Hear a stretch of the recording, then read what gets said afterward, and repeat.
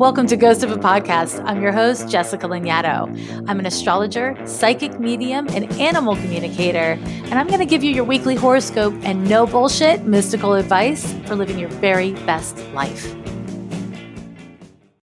Welcome back to Ghost. This week I'm doing something I have never done on the podcast before, which is a relationship reading. This week I am joined by Elaine and Raj, and I use a composite chart to interpret issues related to their relationship. While synastry is a little bit more commonly used, I personally don't use synastry charts. I use composites. And so essentially what happens is we can see the life of a relationship itself. It's pretty exciting. Now, Elaine was born September 27th, 1993 at 7:40 p.m. in Casper, Wyoming, while Raj was born July 1st, 1993 at 6:11 p.m. in Calcutta, India. And their relationship chart is cast for Austin, Texas, because when casting composite charts, you do need to cast for the location that the relationship is taking place in. Okay, enjoy the reading. Tell me what it is that you want to talk about or ask me about today. Okay, so I'm Elaine. I'm Raj. And a big question or kind of two questions that come up is we have a pattern in our relationship where our communication is obscured. And when we are talking, Raj often hears something different than what I am saying. For example, could you pass me an apple? Then he gives me a banana because he heard banana. Another thing that happens is when Raj is voicing something vulnerable or uncomfortable, he expresses himself in a monotone, almost sounding like a robot. Both of these situations leaves myself losing my patience and getting a little irritable and like having a hard time staying engaged. I have to catch myself and slow down and come back. And we often acknowledge when the miscommunication happens.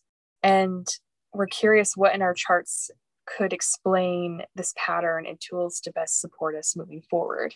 I really like that. Now, you clearly worked on the question together.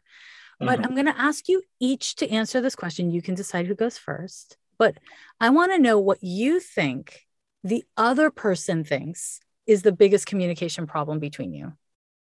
I think Raj disassociates a lot and has a hard time staying present and to really hear what I have to say. And you think that's what he thinks is the biggest problem or what you think is the biggest problem? That's what I think is the biggest problem. Sorry. What do you think he thinks? No, but that's very important. This is why I ask it this way. Mm-hmm. What do you think Raj thinks is the biggest problem in the communication? I tend to, like, my tone of voice can start off like level or high. And then at the end, I mumble.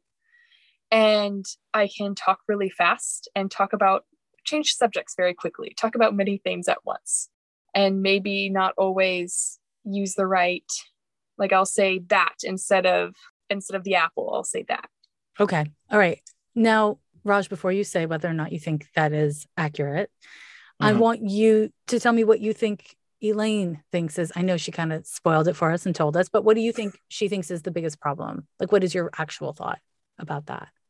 I mean, she thinks I float off. Yeah, I mean, I'm sure you'll hear it soon enough. The way I will talk in a certain monotone that just sounds uninteresting, and then I will kind of lower my voice and try to come back and eventually kind of lose track of what I'm speaking. And so it becomes a difficult speech pattern or just way to engage in a conversation. That's the way I think she views my pattern. Okay. So do the two of you fight? Do you yell at each other? Do you get mad at each other? Do you have like active conflict? We don't yell at each other. I wouldn't say we fight. I wouldn't say that we like scream at any means, but more about acknowledging frequently when we need to express ourselves. Yeah. And so sometimes it's more difficult than others to hold space for the other person. Mm-hmm. And so I'll take responsibility for my own emotions. I feel a bit triggered, hurt while trying to hold space and be present. And if anyone has any kind of like the anger, I could definitely get really fiery and angry, and I can catch myself. We were living on my parents' farm for the last 2 years we just landed in Austin, and I was more triggered and fiery there. But it would be more like angry about a situation, like almost like that anger or passion is a big thing that would come up. Mm-hmm. Yeah. Okay. So you can see, like, I'm going between 3 separate charts. I have each of your individual birth charts, and I've got notes on both of those. And then I use the composite chart, which is not the same as synastry, which most people kind of seem to use, which I find really surprising because composite charts are delicious. And basically what it is we look at your sun, and then the composite sun is the midpoint between each of your individual suns. So it becomes the chart of your relationship, which has its own life, right? Like all of your friends may think you're really funny, and then you get into a relationship and your partner doesn't think you're funny, and you kind of like aren't funny with each other, whatever. Like that's how that works. That's why that works. So the composite chart to me is really interesting because it has its own life, and that individual life, it's its own thing that can be stewarded by each of you as individuals without compromising your individuality, which of course I'm a fan of. So all of that said, when I first looked at both of your individual charts, I was like, okay, Elaine, yeah, you can get irritable. Yes, you are passionate. Yes, when shit comes out of your mouth, sometimes it is not pre-planned at all. And you have so much in common with each other, but it's like the ways that you're really contemplative, he's not. And the ways that he's really contemplative, you're not, but you're equally contemplative, right? Yeah. You do have this, moon in Pisces in the 12th house. It's intercepted in the 12th house, opposite Venus. You really are sensitive. You want somebody who's really sensitive. And you've got that with Raj. I mean, Raj, you've got moon also in the 12th house, conjunct your north node. You've got Neptune in the first, amongst a bunch of other things that I won't name in this exact moment. You are very emotionally sensitive and energetically sensitive. So I don't know how woo do you go very woo? I go decently woo, although I don't understand a lot of it. So I respect that. Yes. While I hear a lot of the lingo, I hear numbers and titles and I don't know what they mean. That's real. And something that's really interesting, Raj, you have Mercury, the planet of, cognition, communication, and listening, and it's in the 7th house and it's in Cancer. The way that functions is kind of like you have a very contemplative, methodical processing style. You listen and then you digest. And Elaine, no, not so much. Your Mercury is sandwiched between Jupiter and Mars. So you're just like thought, action, thought, movement, thought, action, thought, movement. And you are very impatient. It's true. So we have a fun little problem here. Tell me when I'm wrong, I beg of you. But we have a fun problem here because your independent natures are very different, like very different. And there's no way it's not going to feel personal sometimes. Like he's disassociating, he's not listening to me, or she is rushing me to like make sense of something while I'm still trying to like digest what I've heard. Right.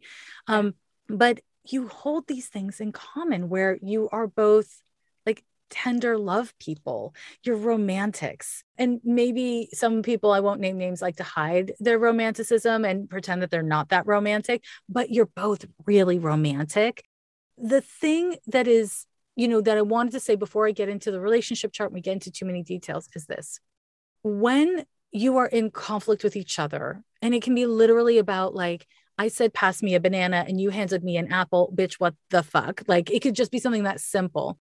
The thing that will always work is if you check in with how you feel before you open your mouth, Elaine.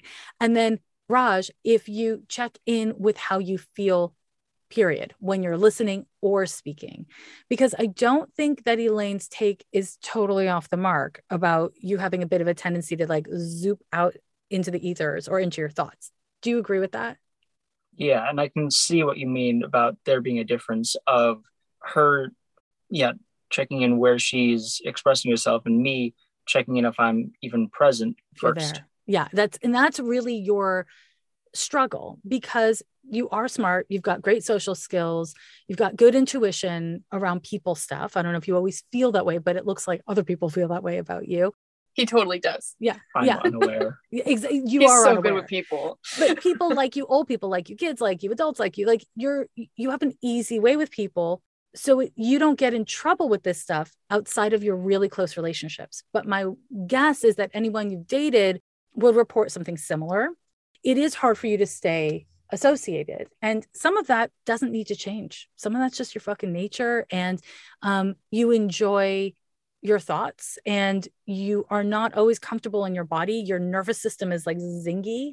And this, of course, not to torture you, but you're now in a room with two fast cognitive processors. So I'm like talking fast and Elaine is like, yes, not in her head. And you're like, I'm going to sit with this. And this is really healthy for you. I want to just say, Elaine, as a really healthy and very honest response for him to have. Like, I need to sit with this. And everything inside of you I need to sit with this is like, okay, let me explain it better. If I explain it better, then you won't have to sit with it because then you'll get it. Okay. So this is the trouble with Jupiter. Jupiter, this placement of Jupiter that you have in your chart articulates that when someone disagrees with you or doesn't get it, your first and strongest instinct is, if I explain it better, you will agree no matter what.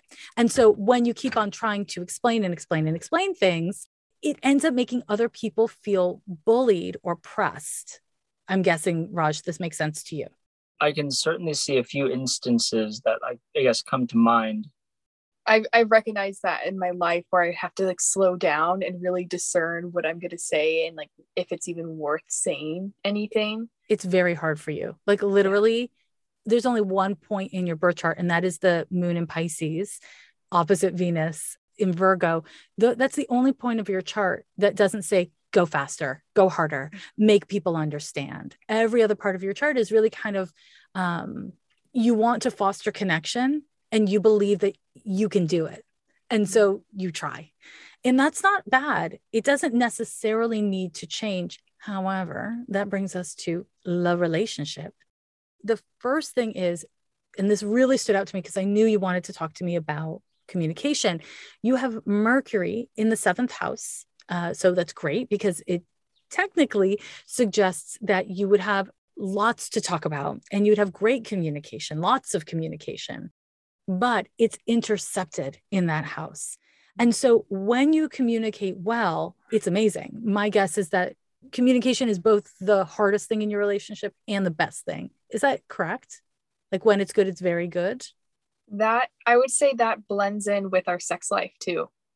Interesting. So both of those things are true for both of those topics. Mm-hmm. Yeah, that's what I was going to say. Well, there's that sex part. Yeah. So I'll give it a let's talk about sex for a minute then, because you have got, so there's two places that I look for sex in the birth chart, in the composite chart rather, and that's the 8th house and the 5th house. And here you have Jupiter in the 8th house. So in a relationship chart, this generally means the sex is delicious. It is good. And when it happens, it lasts. So it's not like quick and done. It's like a fun event that lasts. Is this true? Yes and no. It's definitely shifted since the when the pandemic hit, that my drive has just went. Interesting. And how long were you together before the pandemic hit? Like it's only 6 months. I was going to say a total of how many months? I think it was 6 months. Okay. So sex, was it like that at the beginning where it was like long, fun sessions? Yeah. Okay. So then you moved in together, I'm guessing. Mm-hmm. And so it was right around the pandemic, as like a response to the pandemic, as so many people did. So let's talk, because Raj, in your chart, your Mars placement, you've got this Mars in the 8th house, and it is absolutely like sex is how you connect. You are not in your head when you're having sex. For you, you don't have like a dissociative issue when you're having sex with someone. Is that correct? Yeah. Mm-hmm. And can you tell that, Elaine? I would say most of the time, yeah. Most of the time you think it's true, or most of the time you can tell? Most of the time I can tell. Okay, that's great.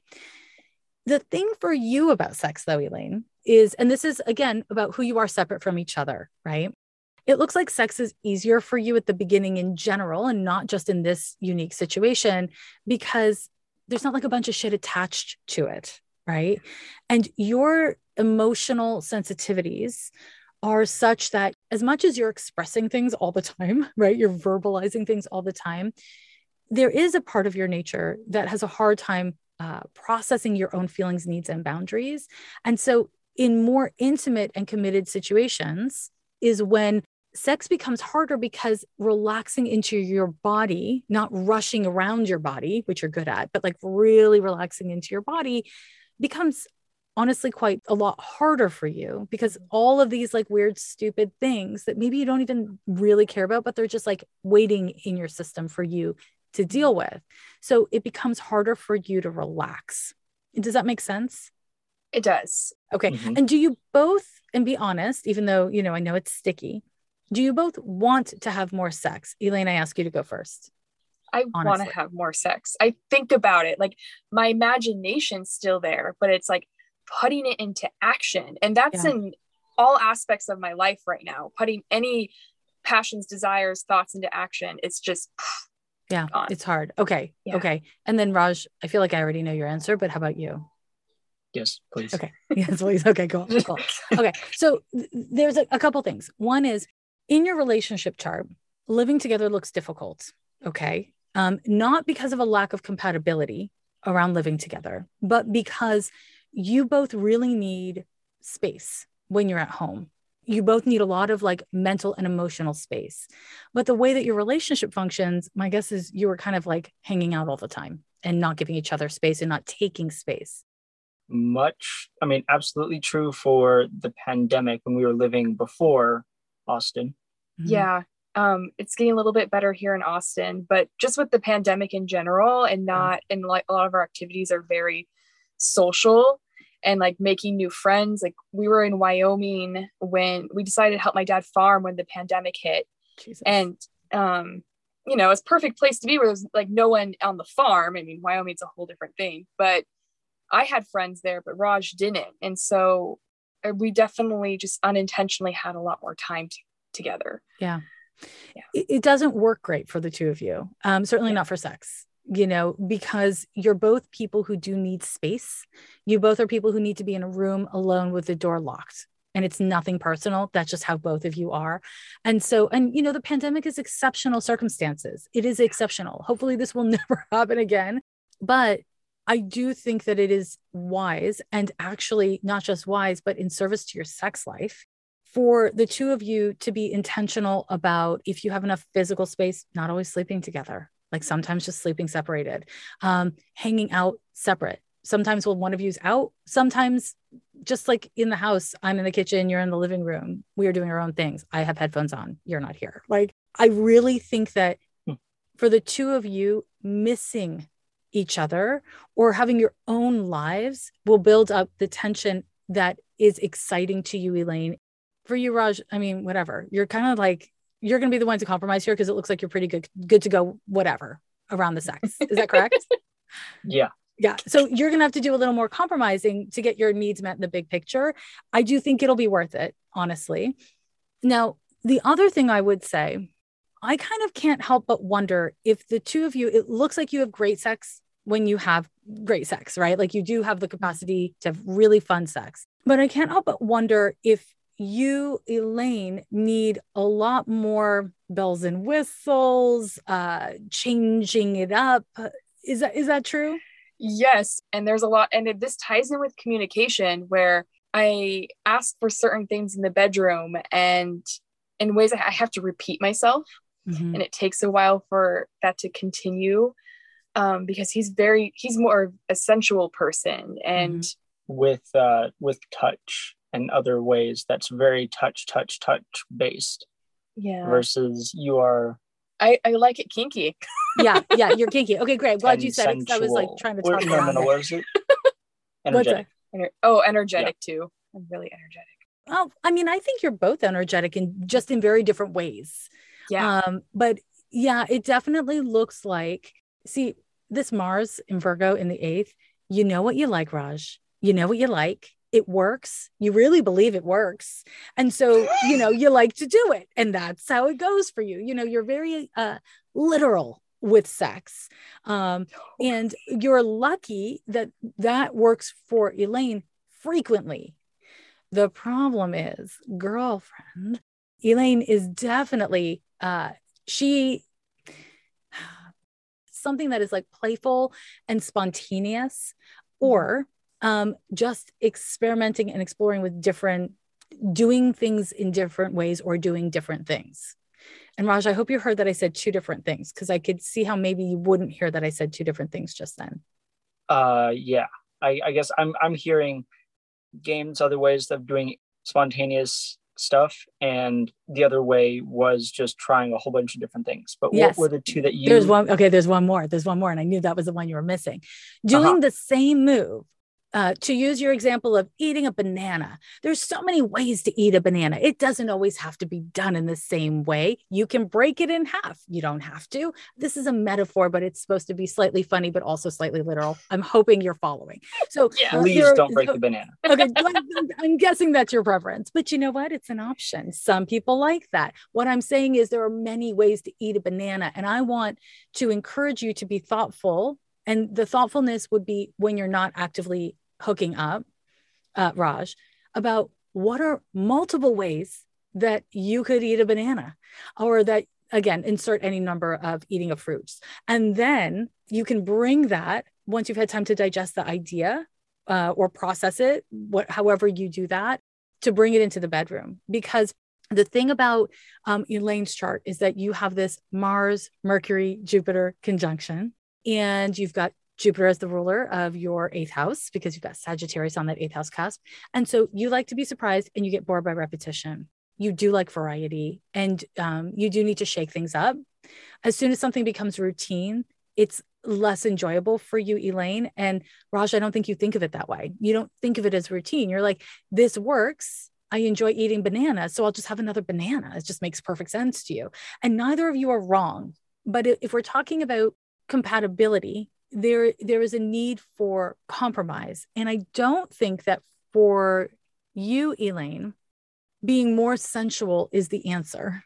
And it bores me. It does. And it agitates you worse than bores you. It makes you annoyed, which is really hard for you, Raj, because literally that is your solution. Your solution is to show up in a more loving and tender way, as a way to express that you care and that you're paying attention. Is that correct? I agree. And something that has been I suppose a block for me is tunnel vision. I've experienced that in a few different ways, and I could certainly see in this context of the way I like to do it, and it works. Yeah, what other ways? And I'm not sure how to be more creative. Okay, great. So I do think that you're open, Raj, to trying new things. It's you say tunnel vision. I say you're a literalist. I think we're kind of saying the same thing. You're just like, how does that functionally play out? Like, what do I actually feel about that? And the amount of space and time you need to process. Elaine's already left the room. Yeah. She's gone. And so the moment's passed. And so this is where I don't want you to work on your sex life, because that doesn't sound fun. And I don't think the two of you are there in your dynamic, but I instead want to encourage you to play with sex, your relationship to sex, your ideas about sex outside of the bedroom, which BT dubs, I bet that you would have more luck if you weren't trying to do it in the bedroom all the time, Raj. Yes. Thank you. You're welcome. You're welcome, honey. I'm here for you. The bedroom makes sense to you because, again, you're like, everything is here that one would need, right? Like it is, again, the literalist perspective. It makes sense. But for you, Elaine, it's just, you're good for cars. You're good for closets. You're good for kitchen tables. Like you need a change it up situation. And you're not opposed, Raj. It's just, it's going to take you a minute to figure out your own voice in that, like your own self in that, because this is a place in your life. Sex is a place in your life where you don't disassociate it. It's like, do you play sports? Sword fencing. Sword fencing? Is that what you said? Yes. Fencing. Yes. Very Mars in the 8th of you. I'm impressed. Thank you. So you're welcome. You're welcome. So my guess is that when you're doing weird sword fencing, no gay undertones whatsoever. Don't worry. Or this is a compliment, by the way. or you're having sex. These are two places where you are not disassociating, like you're present. And in other parts of your life, you are kind of like processing many things at once, and it can be disassociative. So it's very hard that your partner is kind of asking you to be less present in a way. That's not, Elaine, what you are asking of him, but in a way, that's how it translates for him, because he's there. He knows what he wants to give you. He knows what he wants to get. He knows how he wants to get there. And you're like, can you think about it? Can you approach it differently? And this is like the one place where he's like, wait, what? Wait, what? So yeah, it totally happens. This is what happens. So the good news is you've got Jupiter in the 8th house. You've got Venus square to Jupiter in the 8th house. These things are excellent for having a loving, successful, satisfying, even somewhat dirty sex life long term. Yay. So I said somewhat dirty because Jupiter, Venus in Cancer in the 6th house is not terribly dirty. It's loving. And this would be great news for so many people, maybe not so much you, Elaine. So this is where the expression of love that you can give her, Raj, is by doing homework. I know that sounds weird, but you're really into homework, Elaine, like a lot. For you, like researching is part of your love language. I don't actually believe in love languages, so I didn't need to use that term like in the way that it's conventionally used, but it feels like love to you, right? So here's the boner killer in the room. Bear with me.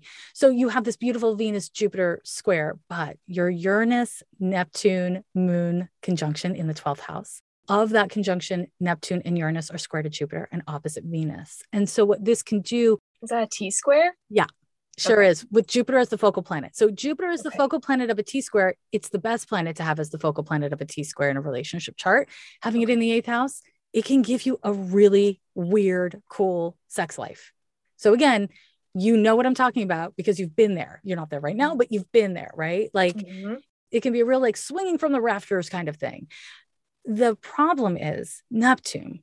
Neptune strips, it's the least physical of all the planets. So it can strip the physicality out of sex. So that my guess is that even when you're not being very sexual, you're very snuggly with each other, eh? Like you're sensual together. Do you guys dance? Do you dance in the kitchen? Like, do you like play like that? We're both dancers. Oh, okay. That's cool. Because dancing actually, do you dance with each other? At times, maybe like he's more of the partner dancer. I'm more of like the tap, hip hop, ballet, modern. Okay. So of course you have different forms of dance. Of course you do. Okay. So this is what I'm going to say. Playfully dance in the kitchen together or the living room, whatever. Okay. So I want to encourage you to do goofy shit together a little bit more. It's good for your sex life. It's good across the board for both of you. But more goofy stuff. More goofy stuff. More. It can be pretty goofy. Yeah. Well, I see that. When you're being goofy, you don't fight. When you're being goofy, no one feels like the other one's not listening to them or pressuring them, or goofy is your good place. So I think that being goofy in a way that involves more physical touch is good for the two of you, for both of you as individuals in different ways. So it's good for the relationship in all ways. The problem is the Neptune dynamic. It does indicate that your sexual dynamic will have dips, serious highs and lows, for better or worse. Okay. And sometimes that's because of like life being busy. Sometimes that's because of the stuff we're talking about. And the way around it is always first remembering that you're a team, And I think you sometimes forget that. As a team, you forget that. And then the other thing is remembering that you actually really like connecting with each other and exploring each other. You do. And I don't just mean that sexually, although I do mean that sexually, but you actually are really interested in each other. Not all couples are, obviously, right? You've both been in relationships before, but it does look like you're really interested in each other. It's about creating kind of sacred space where you can just be lazy with each other, which is honestly a little hard for both of you in different ways. Elaine, you have a hard time chilling out and just being like, yeah, we're just like in space and let's see how it goes. No agenda. I'm not processing. And then Raj, you're like, if we're here to do something, I know how to get it done. So let's go. And so you're very different, but the thing you have in common is, I don't know that you've ever like just decided outside of the first 3 months that you were just going to like take a bath, eat delicious food and do nothing as a couple. Do you do that? Anything like that? I consider like when we were first dating, we took this bath together, but there was also, I could see where there was almost a little bit of an agenda while taking a bath together. Like we tried and then it like takes a different direction. Right. So I'm going to advise you to, if you can, once every 2 weeks, schedule a day. And there's like so much shit online that'll give you advice and, ideas if you don't have them on your own. But I'm just going to throw one out there where you're like, okay, we're just going to like put our phones in the closet. We're not fucking with our phones. We're going to take a bath together. We are going to like order in food or cook something delicious together. We're just going to like be playful. We're not going to fornicate. We are free to hook up, but we're not going to fornicate. It's nothing that has a goal associated with it. Just like an easy, relaxing day. And what I think will happen, other than you could really enjoy each other, is I think things will come up that are stressful and you'll have fights, stupid ones. And I am encouraging you to do this because it's like there are things that are living just immediately under the surface for the two of you. And I don't think you really air them out. You bypass them or there's explosions. When you get into your body, when you're both getting into your bodies and you're really present and there's no distractions, is when those things are going to come up a little bit more. And that's cool because if they actually come all the way up, they can be released. They can be dealt with and released. Mm-hmm. And I really think the two of you can do this. It just, if either of you is like, we're going to do this right now, the other one will say no. That's how your relationship works, according to this chart anyways. Mm-hmm. So this is where I think just having a day together where the intention is to be relaxing and completely without agendas, that could actually be the safe space where if you fight a little bit, cool, you work something out. And if you hook up a little bit, cool, that works. Now, I should ask one more thing about sex. Do the two of you hook up without intercourse ever? Yeah, I would say maybe half the time. Okay. Does that work for you, Raj? So. Yeah. It does. Okay. Yeah. Great. Because I do see that works in this relationship chart. I can see how both of you would find that annoying sometimes. And both of you would like that sometimes. So again, the two of you are very similar and very different in equal parts. It's like both your strength and your kryptonite. It's a little bit of both.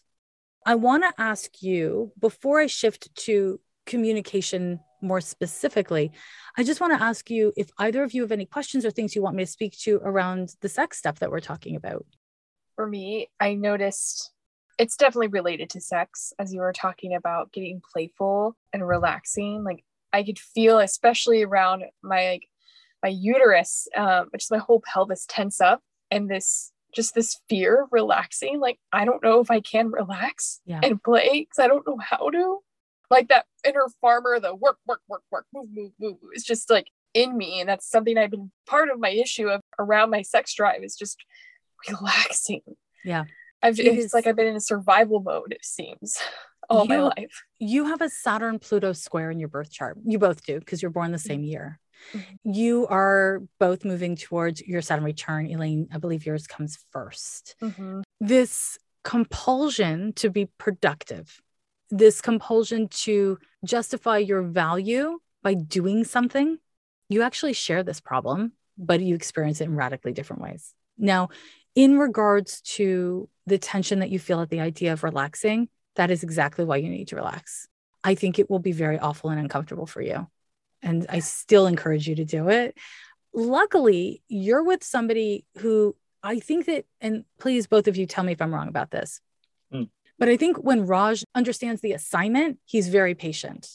When he doesn't understand the assignment, maybe not so much. Maybe he like disassociates and pretends to be patient. But like if you understand, oh, she actually takes a long time to relax into her body, not with me, but as a person. She's so in like the future, like what needs to get done for later, because that's her safe space. She has a hard time relaxing into now. If you know that about her, then what you can do is just get real literal about, okay, so it takes her like 2 hours to kind of chill a little. And, it might take you 4 hours sometimes to chill a little, which is why I'm saying set aside a day. I don't think that this is something that you're going to magically fix, Elaine. Like this is a struggle that you have. You're not likely to have this completely sorted in the next 6 months. So it's really about asking yourself, are you willing to be in process with it? Are you willing to start to get relaxed and then realize that you're way too tense to be relaxed and you don't want to be relaxed, and then not pick a fight with Raj, but instead just be like, oh, I'm really tense. I don't know how to not be tense right now. And ask him if he has any ideas about what you can do that is a little less relaxing. And I don't know if this would work for either of you, but do you play competitive games with each other? Oh yeah, we love board games. Okay. Definitely board games. You both like board games. Okay. Yeah. So I would say in moments where you're like actually trying to relax and you cannot relax, play a board game and get real competitive, and then go back to trying to relax, because it's a safety valve for you, Elaine. Like it's like a coping mechanism, and being conscious about using it instead of getting defensive and then using it that way will make your relationship better, but it will make your relationship to yourself better. Okay. Does this Shout make out sense? to Uno. Yeah. Yeah. Shout out to Uno. That's really funny. Now, I have to ask, Elaine, do you leave? When you're frustrated, do you like walk away?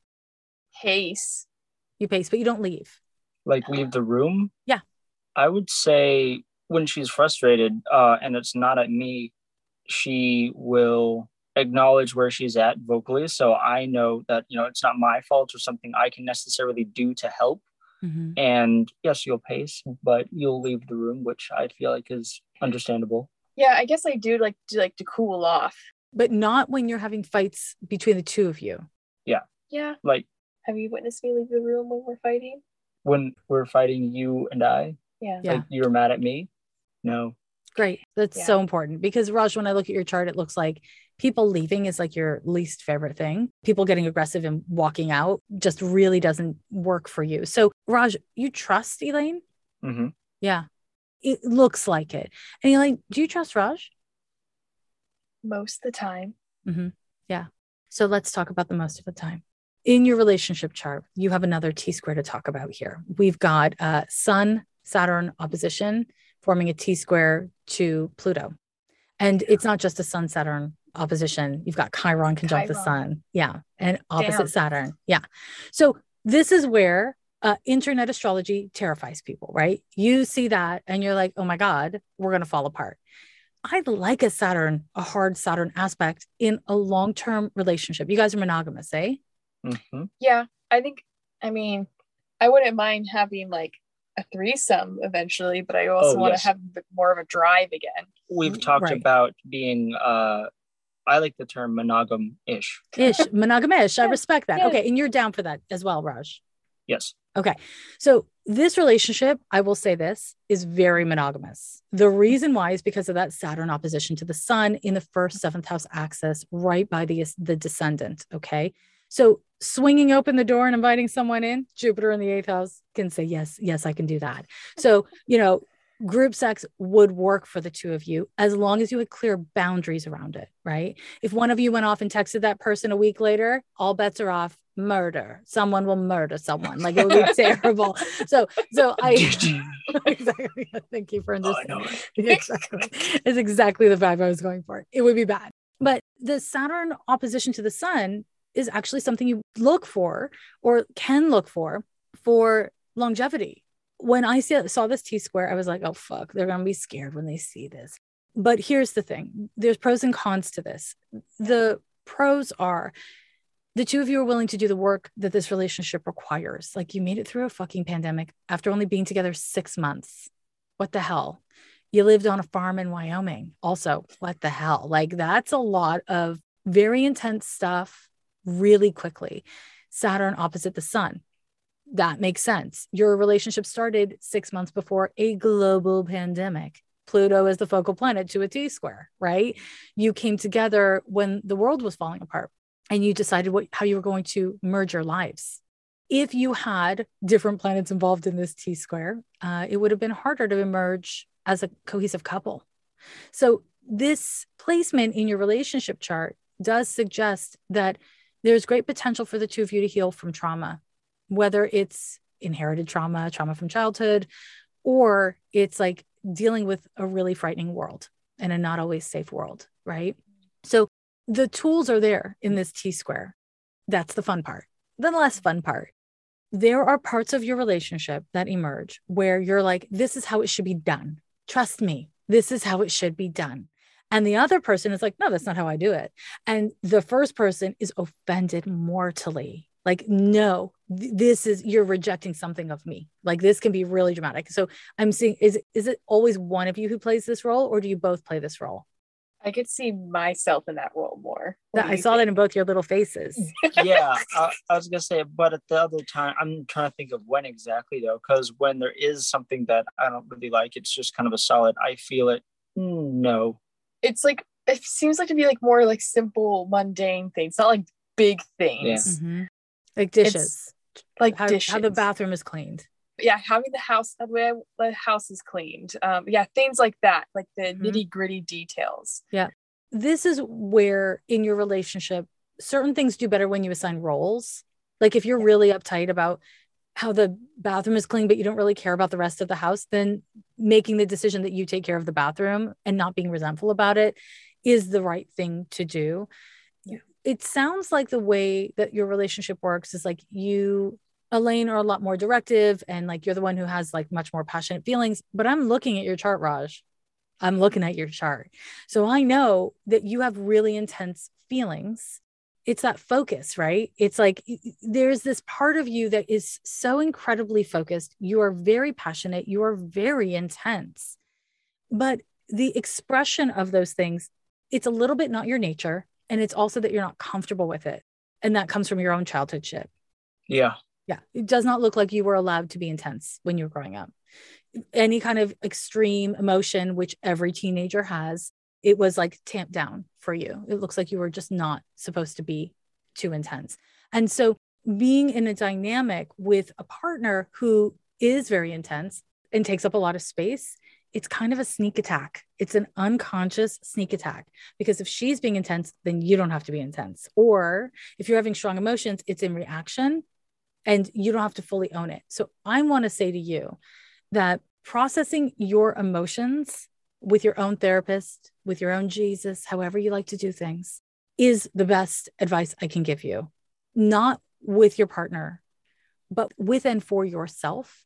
Because, I mean, the way that you were presenting in our conversation is so chill. I mean, you are the picture of chill. And it sounds like in your dynamic, you're the chill one, right? But again, I am looking at your chart, and there is lots of ways that you're chill, and there's lots of ways that you have very intense and powerful emotions. This brings me to the communication issue.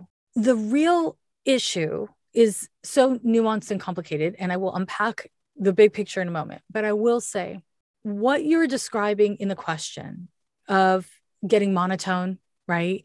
Disassociating, all of these things, they make sense. When I look at your chart, they do not make me think, oh, we've got the wrong chart here. Like, it makes sense. And the reason why this happens is because you are always right. Sorry, you almost made her choke on her water. You almost made her just choke on her water. It's not about that. I know. That was really funny. Not always right, but very close to that. What you are doing, I know, it's shocking. What you are doing is you are tempering your emotions so that they don't get too intense. And you do a really great job of that. When you energetically leave the room, AKA your body, when you just like your thoughts just drift away from you, then you don't get too mad, then you don't get too annoyed. Nothing too much happens. Again, this is a high functioning coping mechanism that is really unhealthy, but it works. So it's hard to change it, right? And it works in most aspects of your life. But I dare say that there are very few women in the world that you're going to actually want to be with that are going to be super chill about that dynamic.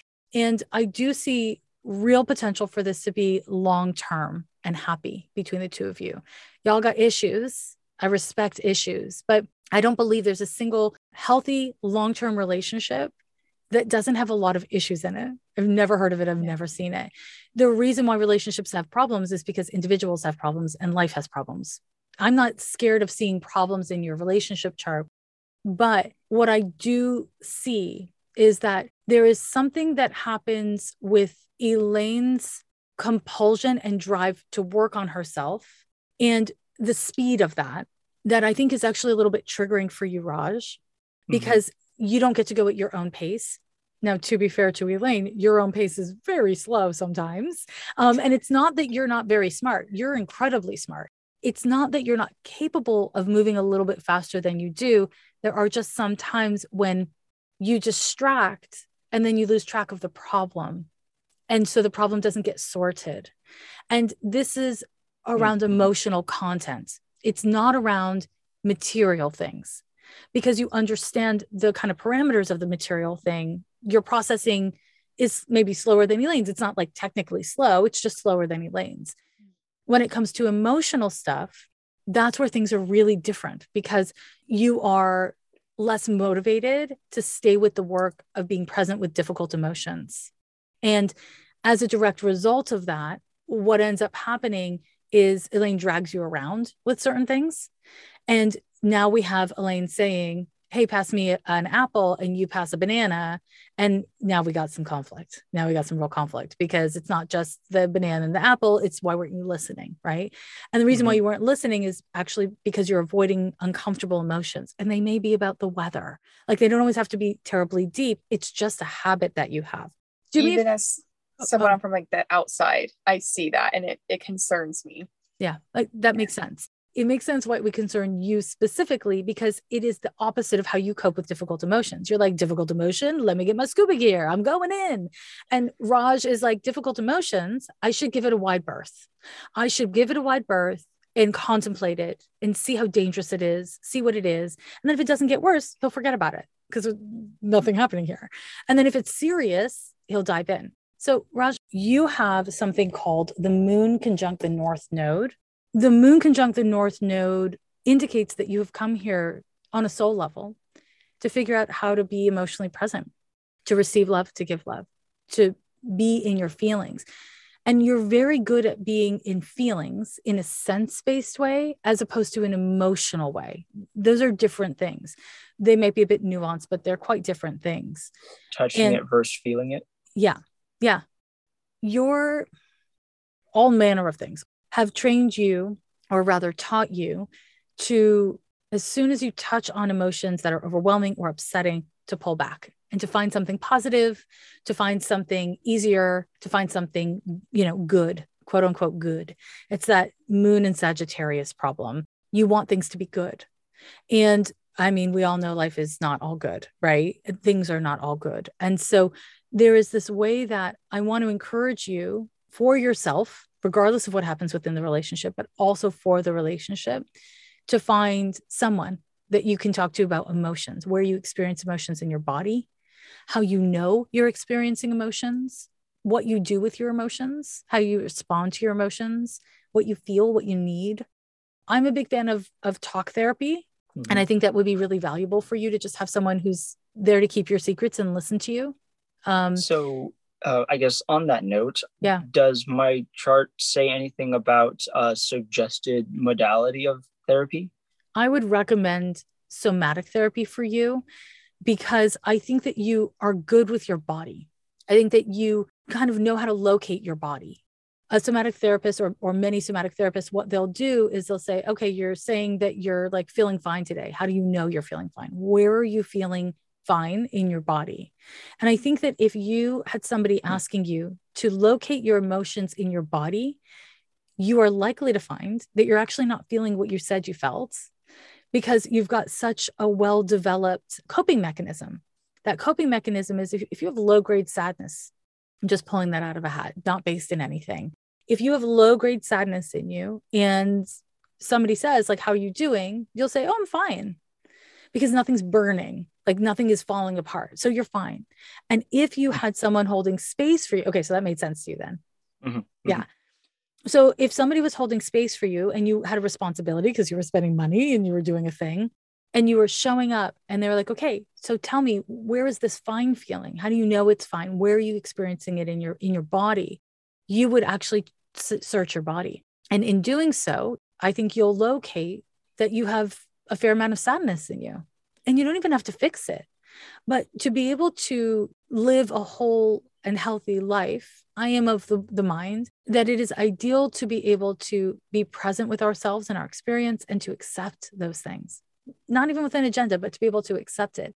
And then that brings us back to the relationship, right? Because Mm-hmm. I am of the mind. There's two kinds of problems that we have in our relationships. One kind of problems are the problems that hurt us, they harm us, and they hold us back from healing. And the other kind of problems, they hurt us, but they don't harm us and they facilitate healing. For the most part, your problems as a couple facilitate healing. They don't like hammer home some trauma. So that's why I'm not scared of the problems in your relationship chart, even though there are some biggies, right? When it comes to this communication issue, both of you are so good at evading certain of your own emotional experiences, right? You're both so good at it that this relationship is asking you, or unfortunately requiring you both, to actually show up in a different way than you habitually know how to do. Elaine, we've already established what you do, right? Rush, rush, rush, go, go, go. Let's figure it out now, yesterday. And then Raj, you're like, wait, is there a problem? What? No, it's fine. Wait, what? Like you're not all there. The key within all of this is to work on yourselves as individuals and to find different ways of being present and to allow space for the two of you to have totally different paths with this and totally different processes with this. But it does require doing work on your own as individuals in order to get to it as a team. And part of how that's articulated in the chart, I mean, it's articulated in a lot of places, but a big one is that Saturn Sun opposition. Because as soon as one of you tries to like parent the other one or fix the other one, you're going to have resentments. Yeah. So you can't fix each other. It's just not an option. But what you can do is recognize that some of the problems in your relationship are pointing out problems you have with yourself. And that's really motivating because neither of you want to grow old with problems. Both of you are actually really interested in healing. The issue is, of course, that healing is boring and slow and annoying and painful. And so neither of you are terribly comfortable with that discomfort in the relationship. And this is, again, where I come back to goofy, right? You can be having a heavy time and processing meaningful stuff and still be goofy with each other. And it will help. When it comes to communication, Elaine, okay, you're much faster than him. That's just a damn thing. So you're going to ask him questions. You're going to ask him questions. The questions are going to go like this. Did you actually hear what I said? And is that going to sound like an annoyance to you, Raj, if she asks you that? No, we've actually been practicing what did you hear me say? Yeah. Okay, cool. I ask that a lot. Okay, great. Then, how did you understand that? Great. Okay, good. I like that. Let's add to it. Can you respond now or do you need time to process? The next question you can ask him, if he says, yeah, I need time to process. If you're being honest, Raj, you're going to say that like at least half the time. Elaine, you get to ask, okay, how long? Because you do have a right to finish a conversation and he has a right to say, I can finish it, but not in a healthy way now. So then Raj, you're going to have to do something that you really don't want to do, which is say when you'll talk about it later. So you might say, I don't know, and that won't work for her. And then you'll have a fight. So instead, what I would encourage you to say, if you don't know, is come up with a time that she will know is code for, I don't know, but this is what I'm going with. Give me an hour. You know, you can come up with whatever. So if you're like really not sure. Code name Jessica for an hour. Yes. You call it code Jessica. I like that. That's great. But take an hour. And in that hour, Raj, do you write? Do you like journal ever? I definitely take notes. Okay. That's what I want you to do then, is to go and take notes. Like bullet point what she's just said, what she just did, and what she's asking of you. And then bullet point what you think, and then what you feel, and then what you need, and then what you think you can actually offer the situation. Bullet point, no poetry, right? And then if you are actually taking notes and you're not ready in a Jessica, AKA an hour, then you can show her your notes. She can't read the notes. They're personal, right? So you're going to respect that, Elaine, but you can show her I'm researching, and that will be like an aphrodisiac for her. That, I mean, probably not literally, but it will make her feel loved because you're trying, right? Because part of what happens, and Elaine, correct me if I'm wrong, is that Raj, when you kind of like disassociate or you're not really clicked in and there, she feels abandoned, which does not make her feel loved, which makes her more pushy because she's like, well, let me explain it better so you don't go away. Is that correct? Yeah. Well, and I really like the question, like, how much time do you need to process? Because it confirms to me that you are processing it helps give me that permission that, okay, I could slow down and pause this. Like, Right. we don't have to do it all right now and move so fast. Right. It's really important, Raj, for you to hear. I'm just going to like expand on this, and Elaine, tell me if I'm getting it wrong, but for you to hear that she's willing to give you the space you need, as long as you're assuring her that you'll bring it back around and that she won't have to nag it out of you. Because that dynamic, I'm guessing, has happened, and nobody likes that. Right. But Raj, it's not your nature to be like, let me tell you when I'll come back to you. And so she's like, well, he's going to forget. He's not going to do it. And so you're faster, Elaine. So you keep on asking. And so Raj actually never has had a chance, I'm guessing, to show you whether or not he would bring it back up. I don't know if he would, honestly, Raj. If somebody drops a thing, you usually let it lie. That's not a great way to build trust with Elaine long term. Right. Mm-hmm. And so as hopefully, fingers crossed, life opens up and you're both a little more social, and, you know, you've just moved to a new town and it's a busy, fun town. Yeah. And you're more settled, all those things. There will be more room for everything, including issues to get lost. We don't want that to happen. And so making this a practice will work for the two of you. Now, Raj, honestly, do you tune people out sometimes? Yes. Okay. Have you ever admitted that to Elaine? I believe I have. Maybe I might have I've called him out on it. That mom does it too. Yeah. I mean, I know you've called him out on it because that's your jam. But I was curious if he's actually just said it. You use the term disassociate, which is like a psychological term. It's like a bit of a pathologizing term, and it's not wrong. And I know that there's like a cultural thing where people of a certain age use psychological terms like very conversationally. And I do think, Raj, that perhaps you do disassociate, but I also wonder if there's a less psychological word that you could use, Elaine, that will be easier for him to like own and express. Because I do think, Raj, that you tune Elaine out, and I don't think it's necessarily completely personal to her. I think you just kind of do that. Your brain is real busy. Sometimes it's just busy with landscape. Like, it's not always busy with words, but it's busy in there. Does that make sense? Yeah. It does. I hear you filling in the landscape with la, la, la. Yeah. And that is Elaine's nightmare. Like, every word she says is so important to her. Maybe in a way, I almost turn it back and around on myself, because that's a pattern in my life where it's like, oh, let's turn it around and make Elaine the problem, you know, or whatever I'm saying is not real. Let's just dismiss what Elaine is saying. So when he's tuning me out, it hurts, because it's just this, I'm not wanted to be around. I'm not wanted to be heard. I see that. And I'm really sorry that it's how it feels. And this is part of why I wanted to really name that he tunes out everybody. And this is just going to be, I think, even if you both like go to the best therapists and the best healers and you like really work on it and you're together in 50 years, he's still going to disassociate. You know, we're using a psychological word again, but he's going to still tune out. It's just kind of how he's wired. And I think that if the two of you find ways of communicating, you know, if you just say, I feel like I'm in your landscape right now, and honey, I'm the sun, focus on me. You know, he can say, I can't. He can say, okay. You can have a conversation about it, right? And what I think is really important for the two of you as a team to commit to is that you will return to the real thing you were talking about, because nobody likes to feel alone in a conversation. Not even you, Raj. Like, that wouldn't be fun for you either, which is why you like Elaine as much as you do, because she's always right there when you need her to be right there. And I think that you are in many ways as well, but not when it comes to communication. The thing in your communication that I think will be tricky as you get better is I think you'll have more conflict, which is why you don't have great communication, because you're avoiding uncomfortable emotions. And so it's avoiding conflict. So you only have conflict about not listening. Okay, cool. You can handle that. And I think that this is where, again, it comes back to your individual tolerance for difficult emotions and your willingness to have stupid fights about real stupid stuff, because life is stupid. Understanding that neither of you is going to jump ship because you had an annoying week. I do get the sense from both of your individual charts and from the relationship chart that is actually an underlying fear for both of you.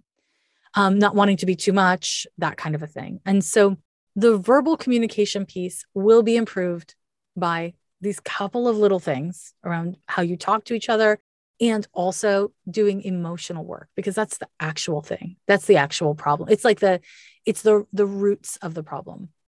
Do either of you have any questions? I have one question. Is there anything in my chart or even like transit wise that's standing out to why I'm struggling with having a drive to really do anything? And if there's any tools or some timeline in the horizon that might shift. You are in the build-up phase to your Saturn return, right? Your Saturn return begins, when does it begin? The start of the year of 2023. Your Saturn issue, you already described it, right? We already talked about it. It's like farm girl work ethic. It's like, I have to go and I have to do. And if I'm not going and doing, then I'm wasting my time, right? It's like you're driven by survival and a combination of, again, we're living through exceptional times. And so everyone's burnt out. Everyone is in a really stressful state. And also, I'm guessing your nervous system is fried because of the way you've been living, not just during the pandemic, just the way you've been living. The thing that happens during the Saturn return is we have to deal with how we've lived. And we have to choose to be different than our parents and the people we were raised around or not. You have choices to make. If you continue in the way you've been going, you'll see, right? You're already seeing it. You're not happy. Doesn't matter how happy you are in your relationship and your work, whatever. There's this fundamental, like a lack of zhuzh that you're experiencing. It's classic nervous system stuff, right? I'm not a doctor. You should never take any kind of medical advice from any kind of woo person. But I would be concerned about your adrenals. You know, if you have any kind of like adrenal fatigue, I do have adrenal fatigue. Yeah. I'm not surprised. And so if you know you have adrenal fatigue, then that's the answer straight out the gate. But the astrology backs it up. Your nervous system needs support. And when you're trying to be like, okay, I'll support my nervous system, but where are my goals? Where's my passion? What am I doing? Well, then you're not really being that supportive to your nervous system. You're just kind of showing up, doing some spit cleaning and leaving the room, right? Your nervous system needs you to not be so goal oriented. And I'm not saying don't be a functional person in the world, but you have energy for certain things. No? Healing? Yeah. Sounds like you're real fucking busy with all the things, all the woo. You have energy. You just moved. You're in a committed relationship. You're willing to work on it. There's so many things that you do have energy and passion for, and they may not be quote unquote productive. Oh, well, this is kind of where you navigated yourself to. It's difficult. And because you're so young, this is a great time to be dealing with this. Because if you were dealing with this, let's say in your 40s, you'd have a lot more to lose taking a few years off. Doesn't mean you shouldn't do it. If you were in your 40s, I would give you the same advice to kind of back off of being so goal oriented. Let's be perfectly clear. This is part of the sex issue, right? And you named that earlier. You're like, they're connected. They are connected. Your system's fried. You're burnt out. You're just like, I can't keep on doing things. Yeah. That's real. So what do you want to do about that? You want to do something about that. I can't keep on doing things makes you want to do something. I respect you so much for having that problem, but it is a problem. It's more about how can I be receptive to where I'm at right now? How can I support myself through this? I would encourage you very strongly to center your body through this. So if you know you have adrenal fatigue, what kind of treatment are you doing for it? But I would encourage you to get medical support in addition to everything else, because the Saturn return is no joke. As you know, if you fuck with astrology, the Saturn return is meant to confront us as adults for the first time of the choices we've made up till now. It's a big deal. And so the way you manage your self-care, your physical health, your mental health, how hard you are on yourself, and then sometimes by extension, others, that's your Saturn return. And luckily, in the relationship you're in, the work your relationship requires of you and the work your body requires of you and the work that your psyche requires of you is all the same fucking thing. That's how you know you're in a good place, right? The bad news is best of luck disassociating from this. It's not going to be easy because everything in your life is pointing you in this direction. And that's hard, but it's good hard. It's not bad hard. The Black Fairy Godmother Foundation, founded by Simone Gordon, is a nonprofit organization created to help Black and Brown marginalized families. This foundation uses the power of networking and social media to connect families in need with people who can help. Visit theblackfairygodmother.info to get more information. Through their initiatives, you can adopt a family by sharing a fundraiser or wish list throughout your community and signal boosting on social media. You can also join the birthday fundraiser, where you use your birthday celebration to make a difference by choosing a fundraiser to promote among your friends and family. Contact the Black Fairy Godmother to receive a fundraiser assignment, learn more information, and support their work. My loves, let's get astrological. This week, we're going to look at the astrology of February 13th through the 19th of 2022. The astrological news starts off on the 14th, and that happens to be Valentine's Day.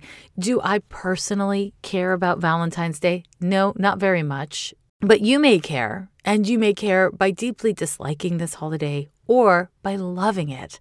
And there's so many ways to be, but I just want to take a moment to talk about love and loneliness, because we are going through a transit of Jupiter in Pisces, right? And this happens once every 12 years because it takes Jupiter 12 years to return to any individual sign, right? And this transit is one that is likely to kind of inspire grandiose gestures, big declarations, big emotions, and idealism when it comes to all things, including love. If you're a romantic and you're, getting serious with somebody, or you're in a relationship, that might be great news. But there's something else that Jupiter in Pisces is really good for, and that's cultivating a deep and meaningful relationship with yourself. And it doesn't automatically do this. There's some ways that Jupiter can be really inspiring and just make things easy and happen in this meteoric moment. Jupiter in Pisces is not exactly like that, as much as internet astrology may promise you love and ease during this transit. You may have noticed so far that that's not exactly what's happening, right? This transit is an excellent one for cultivating forgiveness, for being generous, for experiencing love not because of some specific action or as a reward for good deeds, but instead because we are all deserving of love, because our innate humanity is enough. It's just enough. Being able to love yourself, to accept yourself, to embrace this moment, the good, the bad, the awkward, the ugly, all of it. That is a gift of Jupiter in Pisces. But like most gifts, you kind of got to do a little bit of labor, You got to open the present and then you got to put it to use. So wherever you're at this Valentine's Day season, I do want to encourage you to put in the effort to cultivate a relationship with yourself that is loving and forgiving and kind. And to trust that this will leak out into your relationships with others. And if it doesn't, then you're not doing it right. Like if you're loving and forgiving of yourself empowers you to do shitty things or to be careless with others, then that's not self-love. That is, some form of spiritual bypassing or self-indulgence, right? Which is the downside of Jupiter in Pisces, or at least it can be.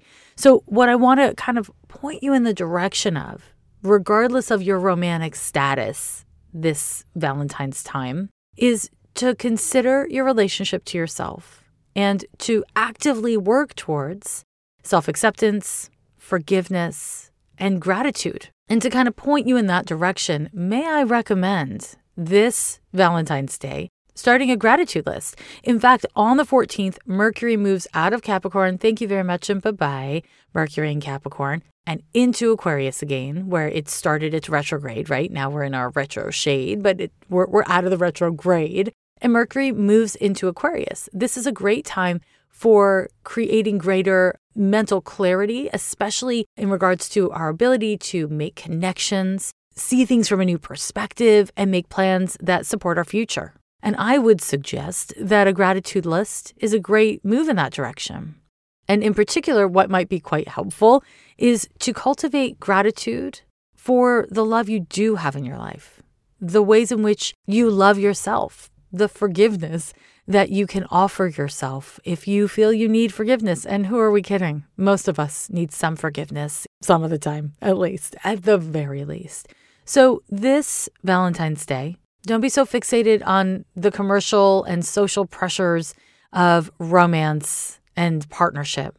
And instead, cultivate an intimate relationship with yourself that is one you want to grow into and grow old with. If you want a little bit more on my reflections on this Valentine's Day, join me over on Patreon, where I like to share the Sabian symbols for important astrological movements. And so I discuss the Sabian symbol of Venus on V-Day, just to give you a little more spiritual direction if you're in the market for such things. And of course, I'm dropping the AMA, where I'm answering your questions about love on the kittens level of my Patreon. Okay, so on the 16th, we have the next exact transit of the week. The first being on the 14th, Mercury ingressing into Aquarius. And on the 16th, we have a full moon, babies. And the full moon is in Leo exact at 8:56 a.m. Pacific time. And of course, a full moon always occurs when the sun and moon are exactly opposite to each other by sign and degree. It's a time for closure. It's a time for emotions getting really big as feelings come to the surface and start to get really insistent to be experienced and expressed.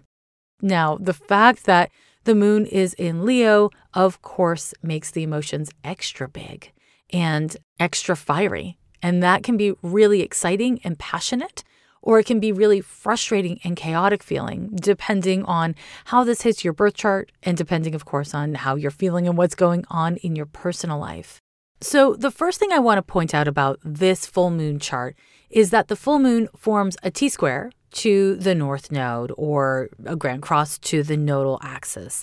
And while I don't typically focus on the nodes in charts like these, I do want to acknowledge that this is happening and that what it means is that the way that we show up for, experience, and relate to our emotions, our feelings, our needs, and our actual dynamics, how we are engaging with other people.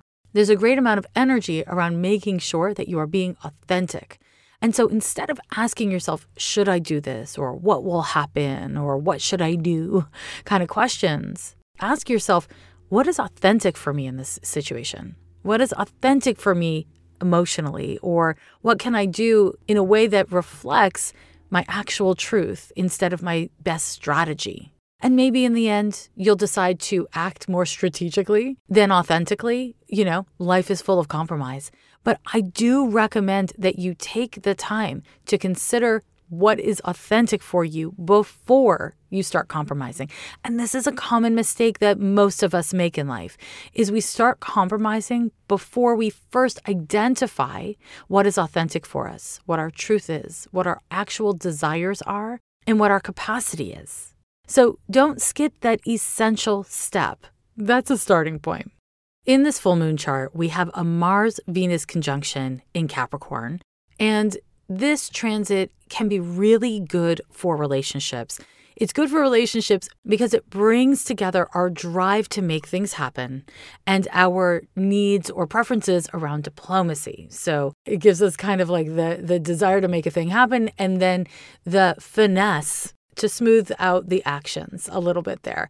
Now, on a romantic and sexual front, this transit can be really great because what you want, what you need, how you want to go about getting it, all of those energies are kind of on the same page, which is wonderful. Now, again, the internet may promise you magic, love, life, perfect romance, and I just have never seen that happen from this transit. It's technically possible, and I certainly hope that for you. But let's adjust our expectations to be realistic, right? What's much more likely to happen, especially because this conjunction is in the pragmatic sign of Capricorn, is that the energy is there to initiate a course, because it is a conjunction, in the right direction. So if you are single and wanting to be dating, this is a great time to adjust your energy, set intentions, put yourself out there. And putting yourself out there could be literally going out on a date or flirting with someone new, getting on an app, but it also could be setting the intention and doing spiritual work. And because this conjunction is occurring at the same time as a full moon, it's not a great time to try to manifest or start something new because full moons are associated with ending and releasing. So what this is a healthy moment to do is to start releasing what doesn't serve you in your attitudes, in your habits, etc. And it is important to remember that beginnings and endings are just two heads of the same coin. Every beginning is associated with an ending, and every ending is associated with a beginning. That's just how it goes. And so this full moon, that would be a very helpful thing for you to remember in your kind of approach and process about romance. Now, if you are entangled with someone or someones, this is a great time to be really clear. Venus in Capricorn, especially conjunct Mars, mean what you say and say what you mean. Make sure that your actions are aligned with your intentions. And if you are going to express yourself or put yourself out there, this is some literal energy. So try to just be really straightforward. That'll get you the best results. Now, that said, my loves, Mercury is, yes, in Aquarius now, but it is still conjoined Pluto. So we have an out of sign conjunction. And that means that many of us, are still likely to be in a pretty heavy, self-serious frame of mind. Pluto-Mercury conjunction kicks up survival mechanisms. So yes, it's a full moon in Leo. Yes, Venus and Mars are conjoined. However, there's still a serious risk of drama. And I want to remind you that not all drama is bad. Not all confrontation is bad. We need confrontation in order to acknowledge and heal many of our issues, right? And so you may have to have a heavy conversation with someone, or someone might kind of come at you with issues they've been holding on to, or some deep shit that they've been thinking about or feeling. You may find yourself in an obsessive frame of mind. And I talked about this transit in last week's horoscope because it was exact last week, but it's still active during the full moon. And we know that full moons kick up or intensify emotions. So this can be quite an explosive and intense experience, honestly. So if you have to have an intense conversation with someone, and you might, if you find yourself compulsively fixating on your exes or something you said or did in the past, or some desire that you have that you're not seeing evidence of it showing up in your life right now, and all of this is very possible, the best thing you can do here is get to the root of the issue and be straightforward and forthright with yourself or others about what's really happening, about what you really want, what you need, and what you can offer, right? And if you don't know the answer to any or all of those questions, that's life. Okay, just be straightforward and honest about that. This transit is intense, and its intensity is part of the problem itself. Because when a person or a bunch of people are caught up in their survival mechanisms, their fight or flight mechanisms, then that's when we tend to ignore the lovely stuff, the easy stuff, the supportive stuff, and the help available to us. And we get fixated on the negative and challenging things inside of ourselves or in our lives as a way to justify our feelings. And here's a fun fact. Sometimes you feel like shit just because you feel like shit. And there doesn't have to be a super deep reason around it. Oftentimes there is a super deep reason. But with this full moon chart, I imagine that there's going to be a little bit of everything. That if you're experiencing intensity, some of it really might just be because emotions are coming to the surface and you're in a fixated state of mind. And it's just that, that it's not a new injury or a new set of emotions. It's just that you're feeling them intensely as they rise to the surface and want to be experienced so they can be released. And some of the stuff is actually deep and needs your investigation and analysis. And how to know the difference between these two things requires some measure of wisdom. And how does a person cultivate wisdom? Through experience. So if you are not feeling very wise and not knowing what to do, that's okay. Stay with the process and have faith that it will eventually, through the course of time, add up to be something you can really work with, something that supports and aids in your own evolution. And if you can make sense of things by reflecting on your past, on mistakes you've made, on progress you've made in the past, patterns in your relationships or in your own thinking, that is really a good approach for this full moon. It will be very helpful and very life-affirming. And what more does a full moon in Leo want than life-affirming healing? Not much more, honestly, not much more. Now, the last thing I want to name about this full moon chart is that we still have the Saturn-Uranus square. And that means that we're still all going through this psychological and lifestyle-oriented tension, as it's hard to trust what's real. And this makes it hard to make plans for the future because things feel so unstable in the present. As I've said many times before, this is a global transit, so we're all going through it. It is impacting societies, economies, infrastructure in kind of all contexts in the collective. And it's also impacting us as individuals. And so if you have been struggling with your mental health, struggling to make sense of how to approach the things you want in your present and future, you're not alone. That's a big part of this transit. And we were going through it all of 2021, and we can expect to be feeling it throughout the year of 2022. So be gentle. Don't forget that there is a larger context to what you're experiencing, and in particular around love and dating, whether you're single and trying to find someone or you're, in a serious committed relationship and everything in between. For anyone who wants to be in a relationship, any kind of relationship, this is a hard time because each of us as individuals are going through so much through the pandemic and so much of the social tensions that are occurring in the world. And that changes us and it impacts us.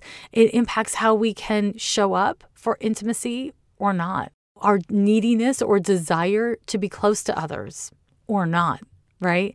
And so again, have some grace, be patient with your progress. And if you can, be patient with others, not at your own expense, not at the expense of your wellness, of course, but be patient with others when it is healthy to do so. Okay, so the next exact transit we have this week is on the 17th, and it is a Jupiter sextile to Uranus. This transit is really lovely for breakthroughs and creativity, and it certainly is a boon to have almost exact during the full moon. It can certainly facilitate us making connections and prioritizing our healing and growth over our pettiness and insecurities.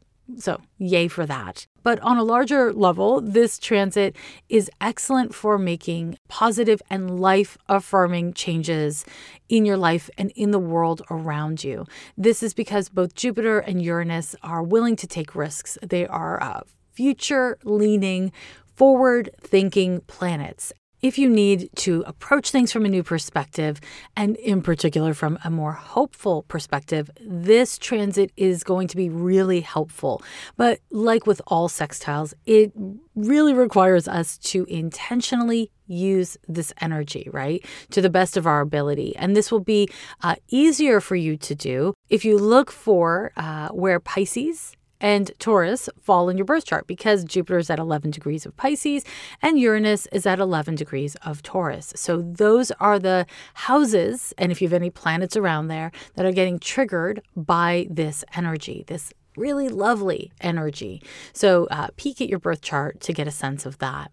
The only downside that I can see with this transit is that it's definitely creates a real itchiness for freedom. And, technically speaking, this is a great transit for travel, although, we are still living in a global pandemic and many places throughout the US and the world are getting rid of mask mandates and just kind of acting like we're at an endemic point of the pandemic. But that doesn't seem right to me. Me personally, I'm keeping on my goddamn mask, and I encourage you to do the same. So again, you want to use your common sense. You want to remember that we are living in complex conditions now, as always.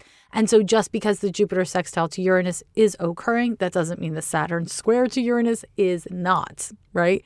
So we've got mixed information coming at us, and we may have dueling impulses around what to do. The key here is to be protective of yourself, protective of the community, whatever that means in the context we're thinking about it, without compromising hope, without losing your kind of willingness to experience positive potential. That's the move here. Technically speaking, this transit is pretty great for taking risks and, taking chances. And so I want to encourage you to do that. But again, not at the expense of your good old-fashioned common sense, my friends, or your consideration for others. Now, the last transit of this week happens on the 18th of February, and that is when the sun moves into Pisces. You know me. I don't talk too much about solar ingressions. It's not really my vibe. But now we will have a bunch of planets in Pisces, and that is going to kick up sensitivities. Depending on your nature, that might be a really inspiring and lovely thing, or it might tap you or exhaust you. So this might be a good moment for me to remind you to practice good boundary work, right? To have good energetic boundaries for yourself, and also to have healthy boundaries in your relationship to how you spend your time, what you take in, and what you do. And a meaningful part of that is respecting other people's boundaries. So this Pisces season, may I invite you to being conscientious about your energy and how you protect it. Now, my loves, I'm going to run through the transits of this week one more time for you. On the 14th, Mercury ingresses into Aquarius. On the 16th at 8:56 a.m. Pacific time, we have a full moon in Leo and a Venus conjunction to Mars. The Venus conjunction to Mars is exact at 6:28 a.m. Pacific time. On the 17th, Jupiter forms an exact sextile to Uranus. And on the 18th, the sun moves into empathetic Pisces. My loves, I thank you so much for joining me here on Ghost of a Podcast this week and every week. If you haven't already subscribed wherever you listen to podcasts, please do. It makes a huge difference. You can always visit my website at lovelanyadoo.com or ghostofapodcast.com and send in your question to be answered on the podcast. And if you want to learn more with me while you're over on my website, go to the shop page and you can get a bunch of classes and learn about all manner of astrology. That's it. That's all. Saying goodbye is such sweet sorrow, but I will talk to you again next week. Bye-bye.